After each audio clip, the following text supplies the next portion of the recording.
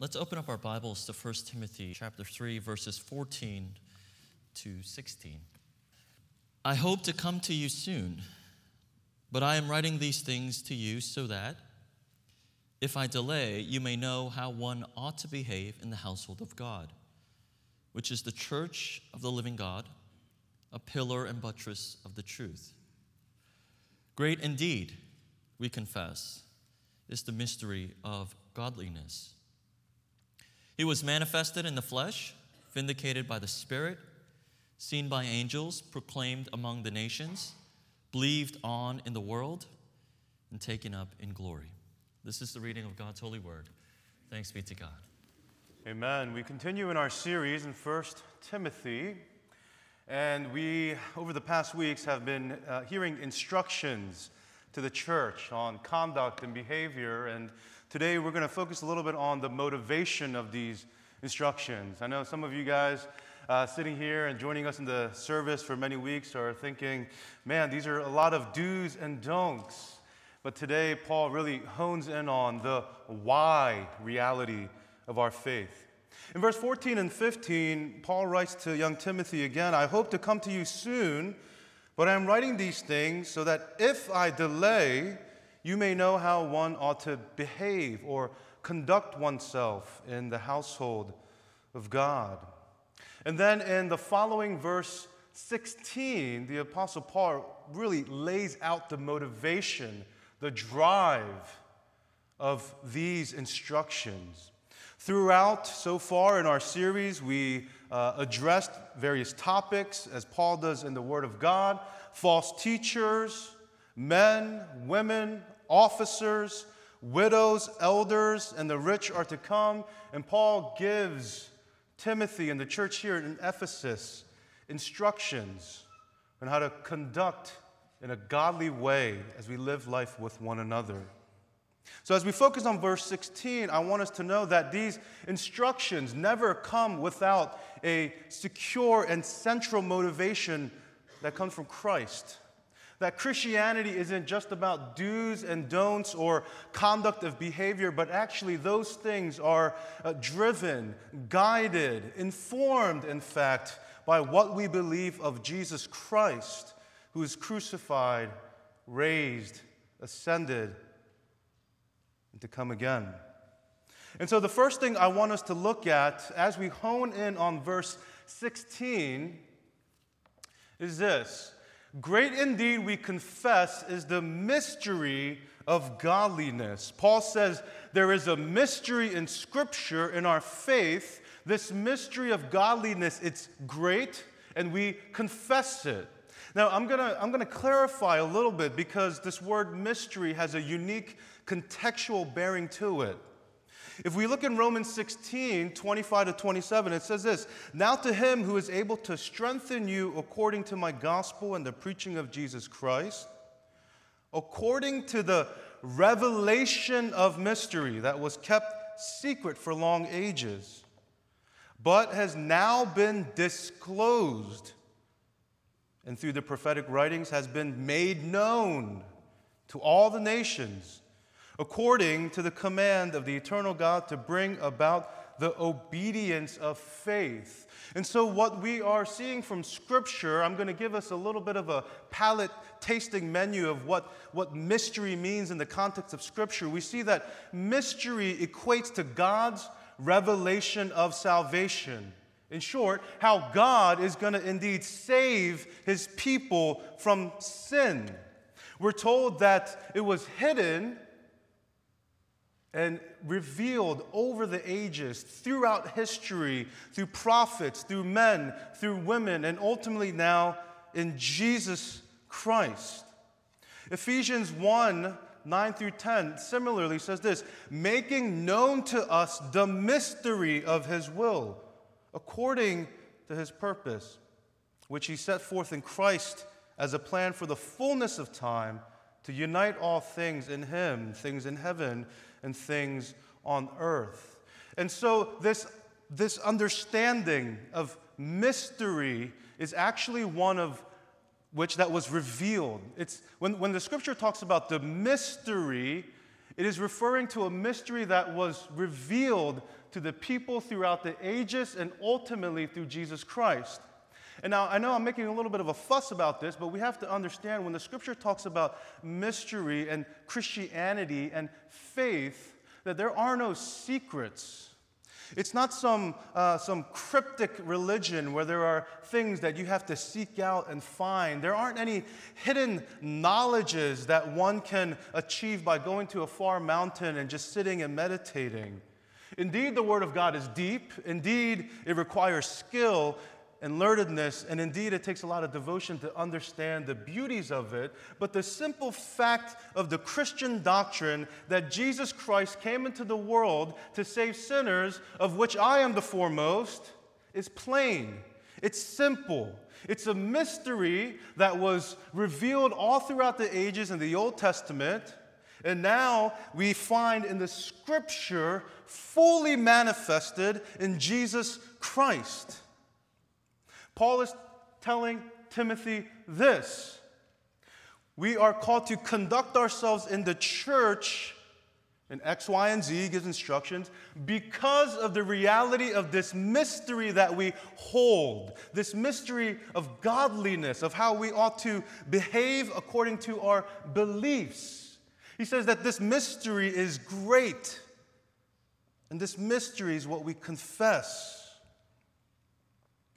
Again, in 1 Corinthians 2:1, and I, when I came to you, brothers, did not come proclaiming to you the testimonies of God in lofty speech or wisdom. For I decided to know nothing among you except Jesus Christ and Him crucified. Paul is a smart man. The men of the Bible were brilliant, and the men who preach on God's word are often brilliant, smart, learned people. Yet the content of the message here is so simple, it's so pure. Jesus Christ crucified and raised for sinners. Here we see the underlined testimony of God. In the Greek, it's the same word, mystery. So the mystery of God is the testimony of God. It's the revelation of God. It's God showing, telling His people His plan to save them, ultimately through Jesus Christ. Now again, I'm making a fuss about this because in the context of 1 Timothy here, we remember that Paul instructs Timothy, he in fact charges them to stop people who are teaching false doctrines, to stop people from preaching things that are not according to the mystery that is revealed in Christ Jesus. Now, the reason this is important, that I want to continue to press this in our minds in this day and age here and now, is this reason. A lot of times, we said this before, that we think false teaching comes only from the telemarketing and the teleprompts and the telesermons, or false teaching comes only in demonic books or very weird sections of the world or very unique things that are pretty on the peripheral for you and I. But actually, false teaching has evolved in such a way that although the content is the same, it's been branded and repackaged in ways that taste a little better to you and I. And so if I can just hone in on one example of false teaching, or perhaps it's not an example, but better a category, I want to talk about this idea of self-help. Right? In this day and age, it feels like when you go to the bookstore or on Amazon or things that are recommended or quoted, it's so much about self-improvement, self-betterment. And it sounds good because who doesn't want a civilization of people that are just improving themselves, suppressing the animalistic desires, and just trying to become a better man for all men. And it's packaged and branded in such a way where we will hear it and say, yeah, that's a pretty good thing. And here's the insidiousness about it. Here's the subtlety in which false teaching creeps into that type of category. So listen, so if you think about the message of self-help, self-improving, it's actually a beautiful message. And there's no wonder that people buy into it. There's no wonder you and I often buy into it.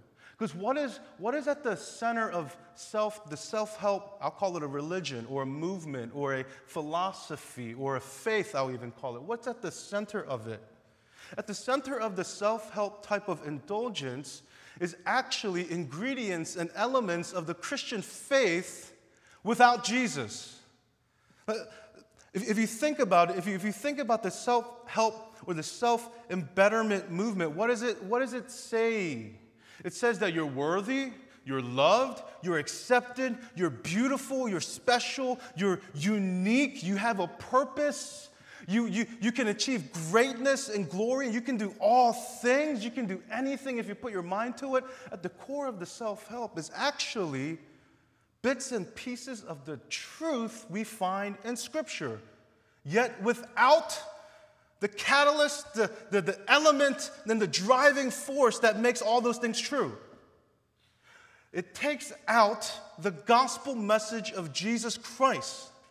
And it repackages it and it rebrands it in such a way so that there is this mysterious aspect of it, of this self-improvement, that if we want to actually self-actualize and become better, we have to buy this book, look into this program, hear this message, attend these seminars, and we will understand the mystery of who we are inside, the greater me, the better version of myself. And I hear that often. Or people who are genuinely trying to grow say, I want to be the best version of myself. And that's a beautiful thing because even in that, it's beautiful because it's true, but it's sad because without Jesus Christ, all those positive things evaporates in the air. It does nothing. And so even here and now, as we're faced with this culture, almost religious movement of self-embetterment, we have to understand that as Christians, yes, we are worthy, we are loved, we are accepted, we are beautiful, we are special, we are unique. We will experience glory and greatness. We can do all things through He who strengthens us. We can do anything because our old self is dead and alive now to Christ. We have been baptized. Our old self is put to death, and our new self, our new creation, is now in Christ who empowers us. Self-help says you have to make yourself better. Christianity says you have to put yourself to death so that you may truly live. You see how the Christian movement, the Christian belief, the centrality of Christ and the good news of what He has done and what we are saying we believe is that for us to grow and become better is not to start where we are now and increase and become a better version of ourselves. It's actually to be put to death to ourselves, our desires, our sinfulness, our brokenness, and be born again to which is better and eternal and truly loving and truly beautiful.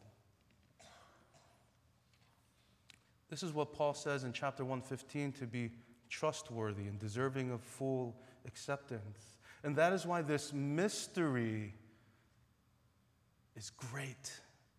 Because this mystery is revealed in Jesus Christ, who came down into the world, lived 33 years here, was crucified, gave the ransom for those who are sinful, was raised from dead, sits at the right hand of God, interceding for His people, and will come again. That mystery is revealed, and that mystery is great. And that is the mystery of godliness that the church ought to confess. That is the central message that the church ought to sing. And so after that introduction, we see Paul actually getting a little lyrical on us. He quotes in the rest of verse 16 bits and pieces of an old hymn in that context. And we see here that he is, as he's writing, inspired by the Holy Spirit, moved. There's a part of him, you can tell Paul, he's a passionate man. He's talking about false teachers. He's giving the church instructions. He's encouraging Timothy, don't let anyone look down on your youth. Preach the gospel. Be a faithful laborer. And as he's saying all these things, he's moved in such a way, he almost breaks out into song. And recorded here in Scripture is a song that many voices of saints past have sung. affirming the greatness of this mystery. So, songs are a great way to teach, and it's not just for children, it's for adults. My son, when he comes home from school, one of the things we've been doing lately is singing together, or it started out as a song, and then it turned into a rap. He started to sing ABCD, right? And it was good. I was like, that was pretty early on. I was like, this dude's picking up a lot of stuff from school. I was really impressed. And then we started to do this little play on the song. For some reason, he started to get really gritty with it. And whenever he would start the ABC song, he'd look at me, he'd be like, A, B, C, D. I'd be like, E, F, G, H, I, J, K, L, M, N, O, P, Q, R, S, T, U, V, W, X, Y, and Z. Now I know my ABCs. Next time, won't you sing with me? And we started to do this, and we have a lot of fun. I thought, man, songs really are a great way to teach people, children, men, women. Back in seminary, when I was locked up there for a few years getting sanctified and educated and equipped, I took Hebrew. It's one of the toughest classes I've ever took, Hebrew. And in that class, I had a professor. Her name was Libby Groves, sweet lady. I consider her a pedagogical genius, meaning that I believe she can teach anyone anything. I think she could coach an NFL team if she wanted. The way she could teach the Hebrew language to a dummy like me, I thought, all right, I know I'm not a genius, so it must mean that she is. And she would teach us the Hebrew language through songs. And on the first day, she started to teach us a song in Hebrew. And she told us, you won't know what it means now, but as the semester goes, as you translate and you understand, you'll start to see the depth and the beauty of what you're singing. And so she taught us this song. I'm going to try it. Lord, have mercy on me. Asaena el heharim miyain yabo Ezri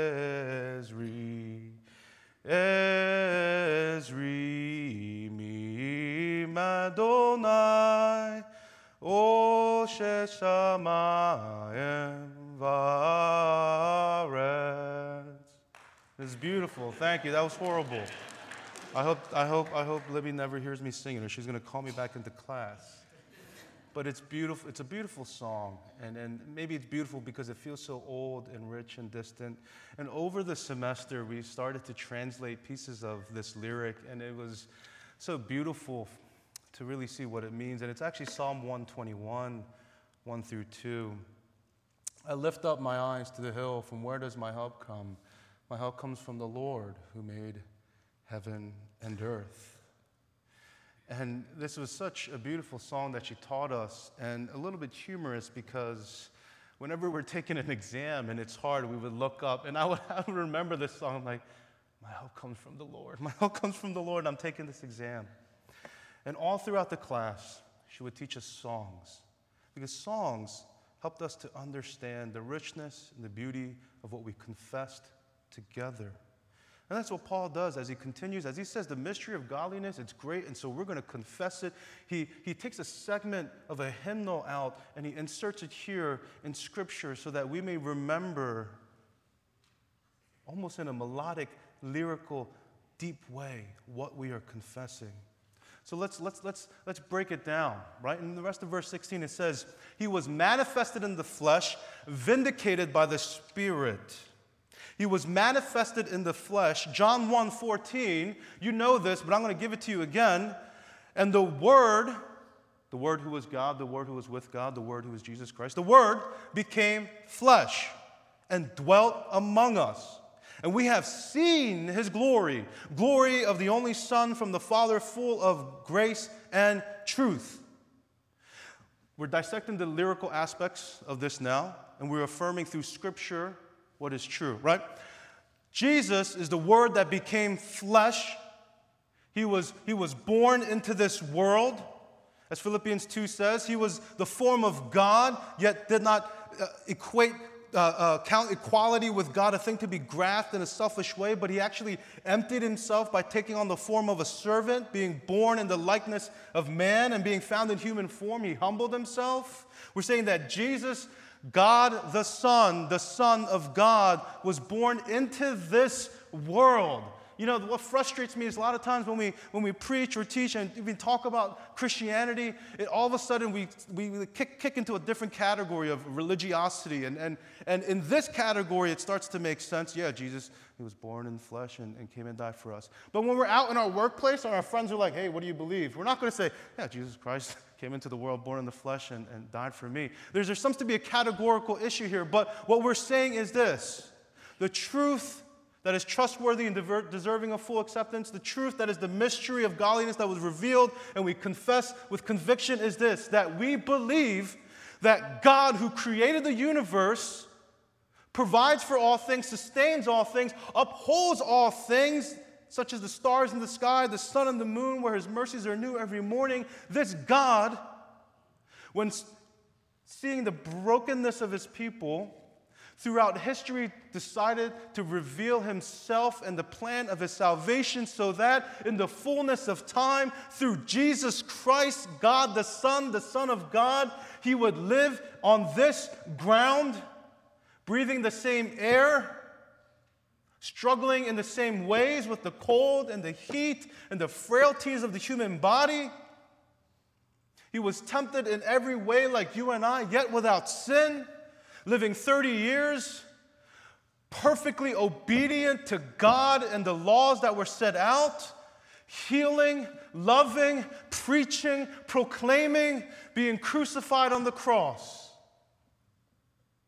We're saying that we literally believe this, that God loved us so much, he gave his one and only Son, so that whoever believes in him will have eternal life.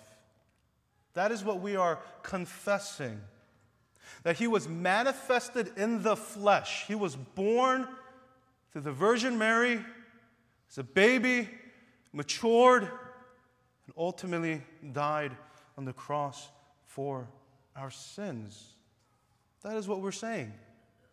And that's why, in comparison to that, in 2 John, John writes, "For many deceivers have gone out into the world, those who do not confess the coming of Jesus Christ in the flesh. Such a one is the deceiver and the antichrist." What Scripture is saying is that Christ coming down in the flesh is so central to our Christian doctrine, our faith, our belief, that if you deny the incarnation of God as Jesus, then this goes against all of Scripture.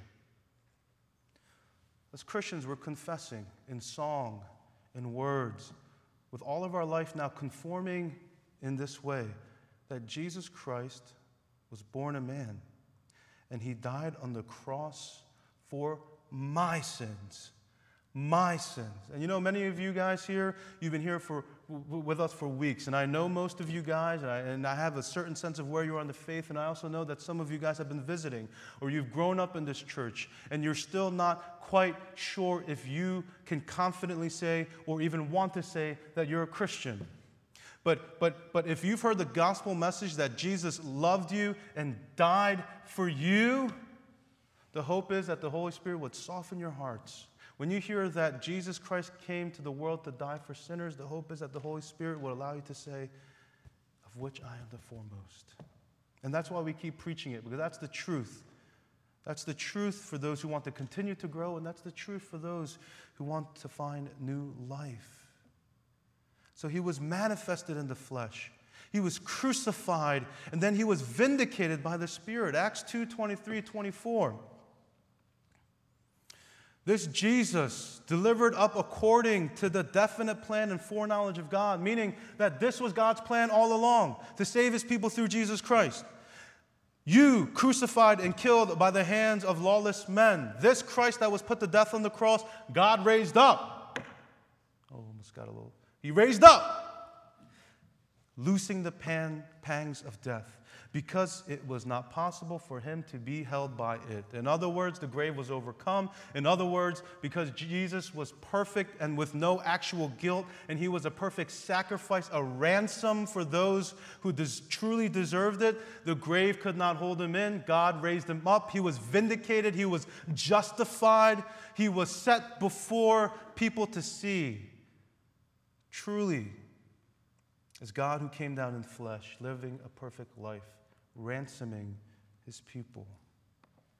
Romans 1:4, it says the same thing here. Paul, a servant of Christ, called to be an apostle, set apart for the gospel of God, which he promised beforehand through his prophets in the Holy Scriptures concerning his Son, who was descended from David according to the flesh and was declared to be the Son of God in power, according to the Spirit of holiness, by his resurrection from the dead, Jesus Christ our Lord. And so the first two lines of this song, what it's saying is that not only did Jesus Christ as God come down and die for the sins of the world, he was raised up and vindicated by the Spirit so that the world would know that he indeed was a man without sin who didn't need to die but chose to die for those who are chosen in him. Jesus Christ was manifest in the flesh, died on the cross, ransomed those who are in him, raised from the dead, and is declared the Lord of lords, the one to whom every knee shall bow. Second line we see here. Not only was he manifested in the flesh, vindicated by the Spirit, he was seen by angels and proclaimed among the nations. You see, Jesus isn't just a legend or a myth or an inspirational figure of some ancient text that people hold on to as an elusive religious thing to try to self-embetter themselves, but Jesus is an actual person who was born, died, resurrected, and then he was seen and proclaimed. So we see here Jesus, even after his resurrection, there are accounts of people who witnessed this. The proof is in the pudding. The proof is the empty grave. I don't even think that made any sense. I just wanted to say the proof is in the pudding. You guys with me? The proof is in the fact that the grave is empty and that people saw it and proclaimed it. Look at John 20:18 and John 20:19 through 20. This is what happens after Jesus died and then resurrected. Mary sees him. Mary sees him. Mary went and announced to the disciples, "I have seen the Lord." John 20:19 through 20. On the evening of that day, the first day of the week, the doors being locked where the disciples were for the fear of the Jews, Jesus came and stood among them and said to them, "Peace be with you." When he had said this, he showed them his hands and his side. Then the disciples were glad that they saw the Lord. Continuing on, we see that he reveals himself to Thomas, who just can't believe unless he really touched Jesus' wounds. And so Jesus also shows himself to the one who doubts, the one who needs to touch and to see. And then later on, even in the Gospel of John, we see that Jesus goes on to the shore, waits for his disciples as they are fishing, and he sits down and he has breakfast with them. These accounts were written in Scripture because they are testifying to the reality of Jesus being born in the flesh, dying, being raised again, and now being seen and proclaimed among the nations. This message of Jesus Christ is ought to be proclaimed to the nations. And if you remember in a previous series in 1 John 1, how did it begin? He wrote, that which was from the beginning, that which we heard with our ears, seen with our eyes, touched with our hands, the word of life that was made manifest. This we testify and proclaim too, so that you too may believe. Brothers and sisters, I know we know this. I know we know it.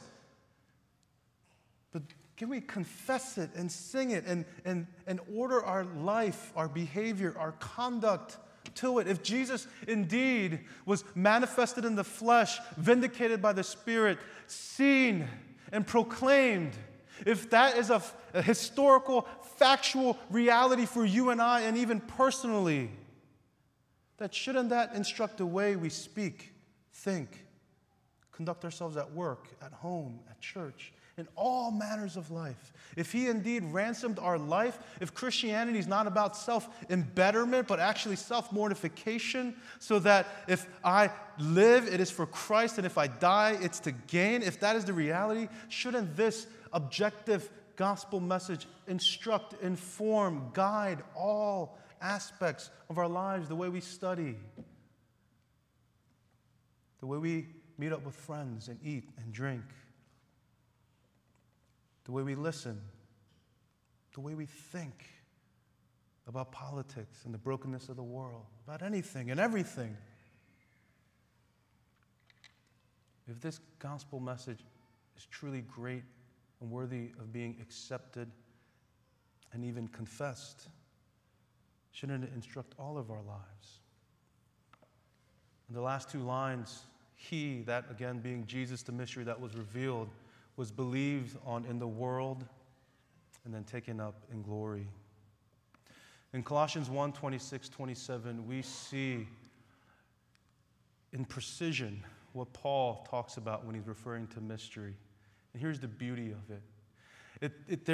There seems to be, with the language of the mystery of Christ, there seems to be this two-layered reality that gets more beautiful. So the reality is this, that yes, Jesus is the mystery that was revealed, meaning that it was going to be through Jesus that people are saved. But the deeper and the next reality is this, that through Jesus, it wasn't only the people of the Old Testament. It wasn't only the Jews. It wasn't the Israelites that were going to be saved. But it was everyone. The Jew first, then the Greek, as Paul says in Romans. Here in Colossians, it's being revealed. To them God chose to make known how great among the Gentiles are the riches of the glory of his mystery. We're being told that this gospel is not just for a certain group of people in a certain time in this historical account, but it's now offered to you and I here and now. That Jesus died for our sins. Jesus died for my sins. He was believed on by the world. This was a proclamation of good news that should be taken to the ends of the earth, to all the nations. Then we see the very last line, he was taken up. And this is referring to Christ having finished his work, ascending back into heaven, being seated at the right hand of God where he makes intercessions for you and I. In Mark 16 it says, so then the Lord Jesus, after he had spoken to them, was taken up into heaven and sat down because he was finished at the right hand of God. And they went out and preached everywhere while the Lord worked with them and confirmed the message by accompanying signs. What better accompanying signs, what better spiritual movement than people coming to faith when the gospel is preached? Brothers and sisters, this is the lyrics, the hymns, the truth, the reality of what we believe. Great indeed, we confess, is the mystery of godliness. He was manifested in the flesh, vindicated by the Spirit, seen by angels, proclaimed among the nations, believed on in the world, and taken up into glory. And as we conclude, I got to tell you, even though he sits at the right hand of God right now, interceding for all those who call upon his name, there will be a day when he returns. When he returns. You see, the gospel is such a simple message. It's a simple message. Jesus Christ came into the world and died for sinners. And the hope is our response, being moved by the Holy Spirit, is of which I am the foremost. The gospel is simple. It's not for the philosophically inclined. It's not for the learned. It's for the weak, the foolish, the needy, the broken. The gospel is like a long, broad sword. It's simple. It's big, it's bad, it's straight. It's heavy. The gospel is like a long, broad sword. It is simple, yet hard to wield. But with the Spirit's help, it can pierce even the hardest of hearts. And my prayer this morning is if there are any hardened hearts, that you would hear the gospel once more and be pierced by the Spirit to come and to trust and to believe what I'm trying to tell you, as crazy as it may sound, even in the church context, is I know when we hear that God loves us and came down, was born into the world to die for us, I know that even in this context, it can sound strange, but that's what I'm telling you. That's what I'm telling you is coming from the Word of God. And that is what is informing our conduct, our behavior in this household of God. This is the mystery of godliness. It speaks of God who came into the world as Jesus, gave his life up as a ransom for us on the cross, raised from the dead because there was no sin in him and the grave could not hold him. He was seen by angels and men, proclaimed to the nations and to the ends of the earth, believed on and taken up in glory to sit at the right hand of God, where he now intercedes for all who call upon his name, now and until our last day, until he returns and we see him face to face. This is our story. This is our song. This is a great mystery that was revealed. And may God help us confess it with all of our hearts. Brothers and sisters, when you are living in the world, we are inundated with so many other messages. But how good has those messages truly been if they couldn't even stand the test of time? But how good is the message of the gospel that has lasted and endured through all the history of the ages, preserved for us, put into song and sung by women and men who profess they need Christ. Brothers and sisters, I encourage and challenge you this day. Stop trying to make yourself better. Stop trying to improve yourself. Stop trying to be simply just a better you. Believe on in Christ. Die to yourself and know that in him as a new creation, you really can do all things through he who gives you strength. You really are a beautiful child of God. You really are unique and special because you personally were knit in your mother's womb. You indeed are loved by God who created this world. I want to keep going because, man, my heart is moved to really preach the gospel and to really see the Spirit working and bring people to belief. But I'll stop now and ask the Lord in prayer to give us signs of people who come to believe. So let's pray. Let's pray.